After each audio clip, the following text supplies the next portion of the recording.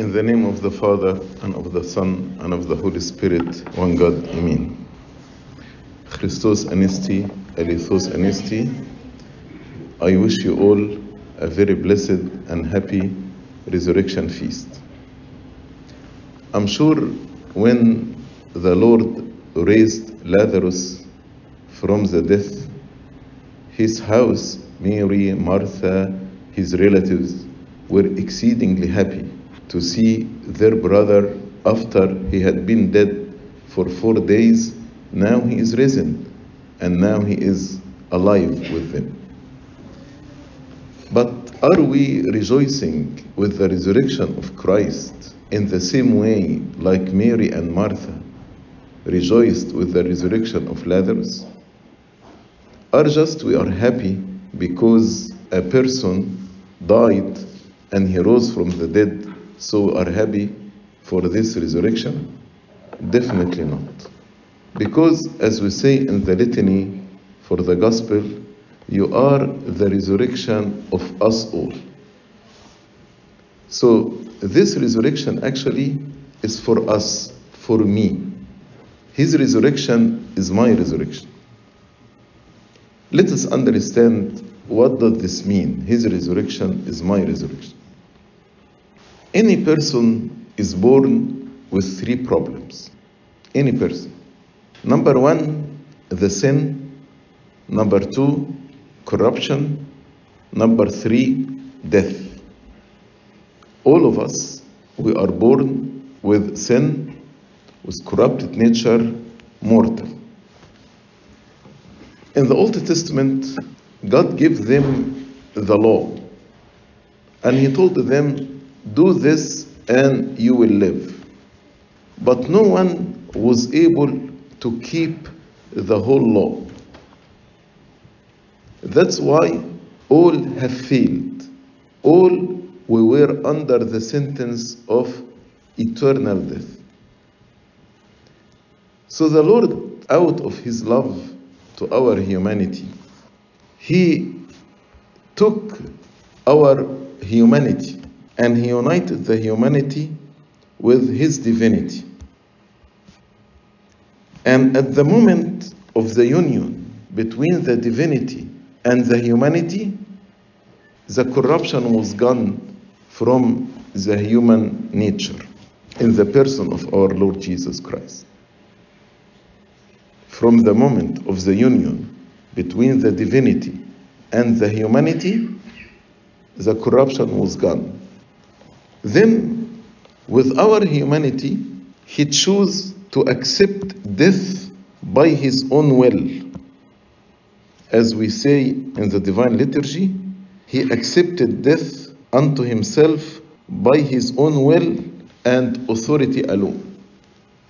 All of us, I'm speaking about physical death, all of us who don't have authority over death. When the end of our life comes, we die. But the Lord Jesus Christ, as He said to Pontius Pilate, I have authority to lay my soul down and to take it up again. So by His own authority, He accepted death unto Himself. Why? In order to defeat death and to abolish the power of death. As we say in the hymn of resurrection, Christ is risen. By His death, He abolished the power of death. How He abolished the power of death? Because on the 3rd day, He rose from the dead. So now death has no authority over Christ. And Christ is the Son of God who took our humanity, our perfect humanity. Also on the cross, He carried our sins. As John the Baptist said, behold the Lamb of God who carries the sins of the world. And He offered Himself as a sin offering on the cross. And thus, sin now has no power over the Lord Jesus Christ. He took our sin and He took our curse, as St. Paul explained in Galatians. So He abolished sin and curse in his body on the cross. With this body, he ascended. In the fraction of Bright Saturday, those who attended the liturgy this morning, there is a very important sentence. We say, "You are the high priest of the good things to come, who ascended into the heavens and has become higher than the heavens." Pay attention to this. He went within the veil to the holy place of the holies, the place into which anyone of human nature cannot enter. Anyone of human nature cannot enter. So none of us are allowed to go there. But the Lord Jesus Christ, He is the Son of God. So He took our humanity, and with our humanity, He entered into the Holy of the Holies, the place into which anyone of human nature cannot enter. Why He did all of this? Now the Lord Jesus Christ allowed us not only to believe in Him, not only to know Him and to have relationship with Him, but He allowed more than this, to be united with Him, to be one with Him. That's why He said about Himself, He is the bridegroom, and we are the bride, and the two shall become one. So, through this union, what is His became ours. And He already took what is ours. Like He took our sins. He took our humanity. And as I said, at the moment of the union, He abolished the corruption. Union between divinity and humanity. He took the death penalty. He took what's ours to give us what is His. Let's translate this. Now sin has no power over us. Now we can defeat the power of sin. Now we can actually live a holy life. We have power over sin. And this power is the power of the Lord Jesus Christ, if we are indeed and truly united with Him. Now, also, corruption has no power over us.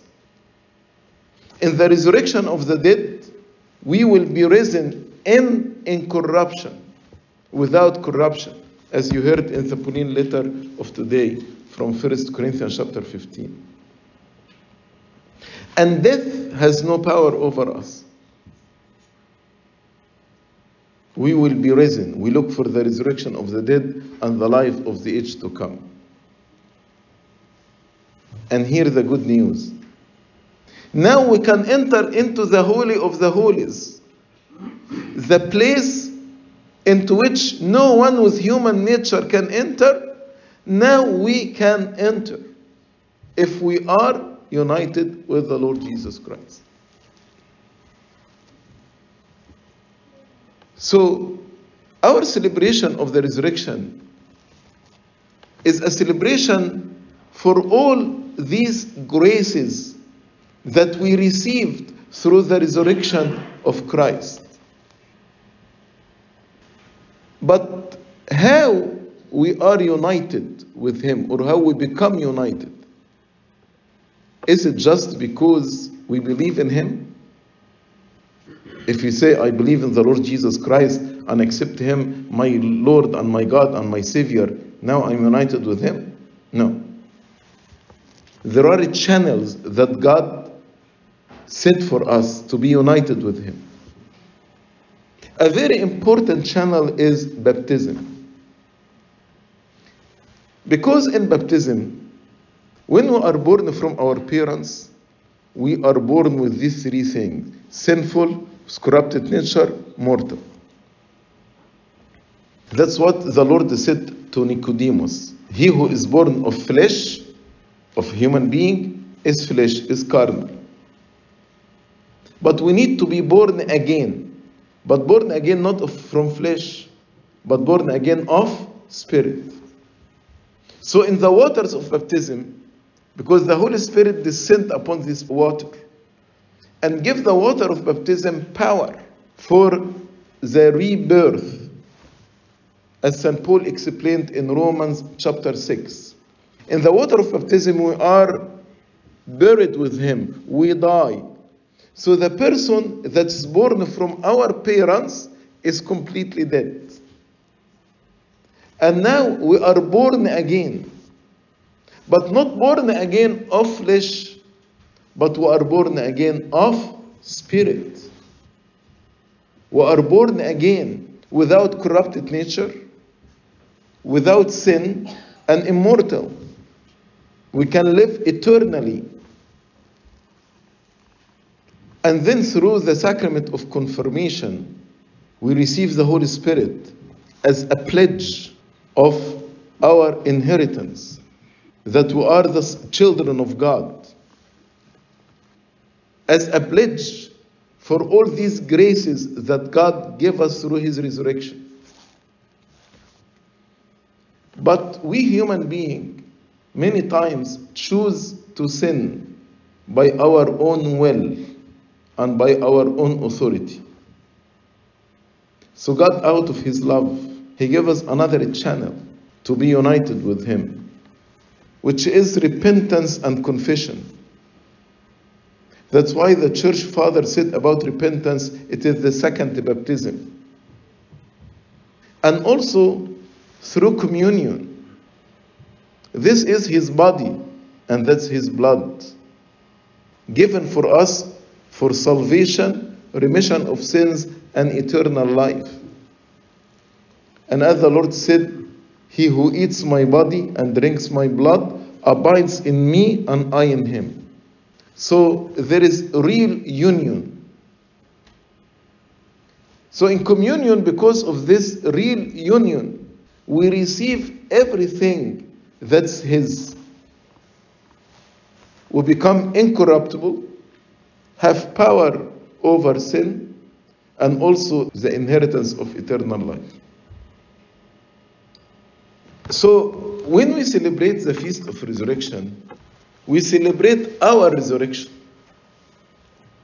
Because we were dead, but now we are alive in Christ. For you are the resurrection of us all.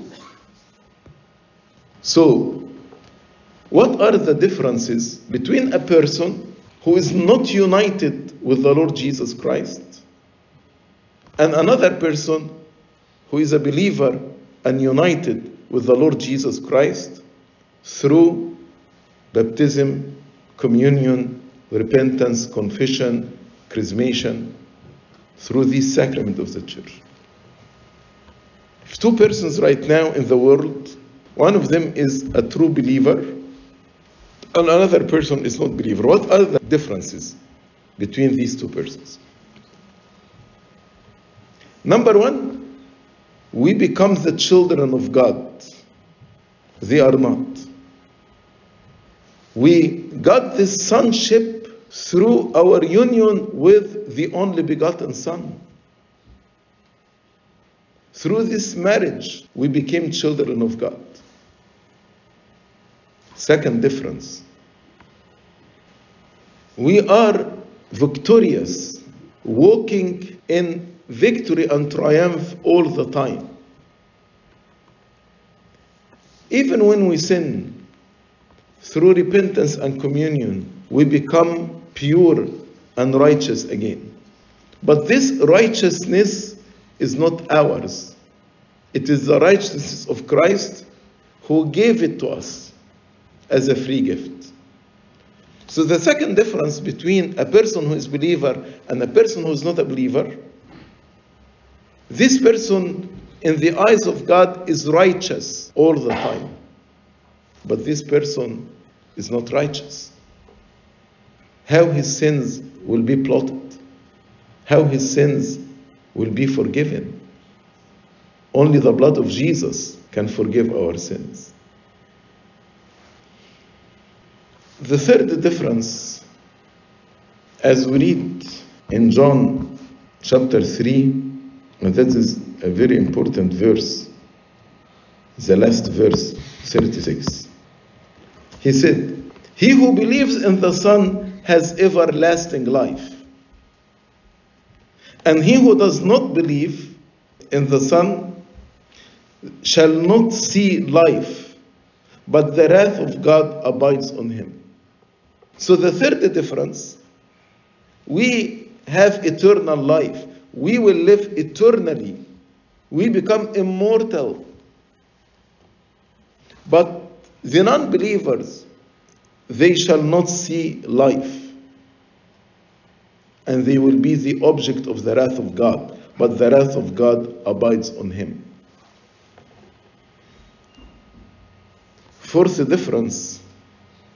Now we can have access to the Holy of the Holies, the place into which no one with human nature can enter. But how we have access? Because I am united with Christ. So I am entering through Christ. Through Christ, I will enter into the Holy of the Holies. But these people, unfortunately, they cannot enter because they have a human nature. And as we say, this place into which no one with human nature can enter. So the resurrection is not just we are happy because somebody was dead and he rose. No, it's beyond than this. This means we became children of God. Now we are walking in victory. We have eternal life. We are righteous. And we can enter into the Holy of the Holies. Definitely there are more graces. But let us focus on these 5 graces that we as believers, we enjoy. We became children of God. We are righteous. We can enter into the Holy of the Holies. We have eternal life. And we are victorious. Sin has no power over us. That's the meaning of resurrection. That's why, out of love to our brethren, the non-believers, why the apostles, after the ascension of Christ, they went to the whole world and tried to tell them, believe in Christ, believe in resurrection. Jesus is risen. By the way, the main message of preaching was resurrection. That's the main message of the apostles. Why? It's not like any political party want to gather more people into this party. So we want to make many people Christian, so we'll be the majority. No. It's not like this at all. But we know if you are not united with Christ, then this person, unfortunately, will not be from the children of God, is not victorious, will not see eternal life, but the wrath of God will be abide on him. He is not righteous, and he cannot enter the Holy of the Holies. So how come our brethren, whom we dearly love, we see they are not enjoying all these graces of resurrection? So evangelism became a natural response to understanding what are the blessings of resurrection. A natural response if I see a believer, but a believer by name, to actually visit him, ask about him, try to make him a believer by life, not by name. Because those who have name, they are Christian, but they are not, will not enjoy these 5 graces. That's why evangelism and ministry of the lost sheep is a natural response to our understanding of the resurrection. If we understand the resurrection, It is my resurrection. And through being united with Christ, I will enjoy these 5 graces. And as I told you, there are more. But for the sake of time, I spoke about only these 5 graces.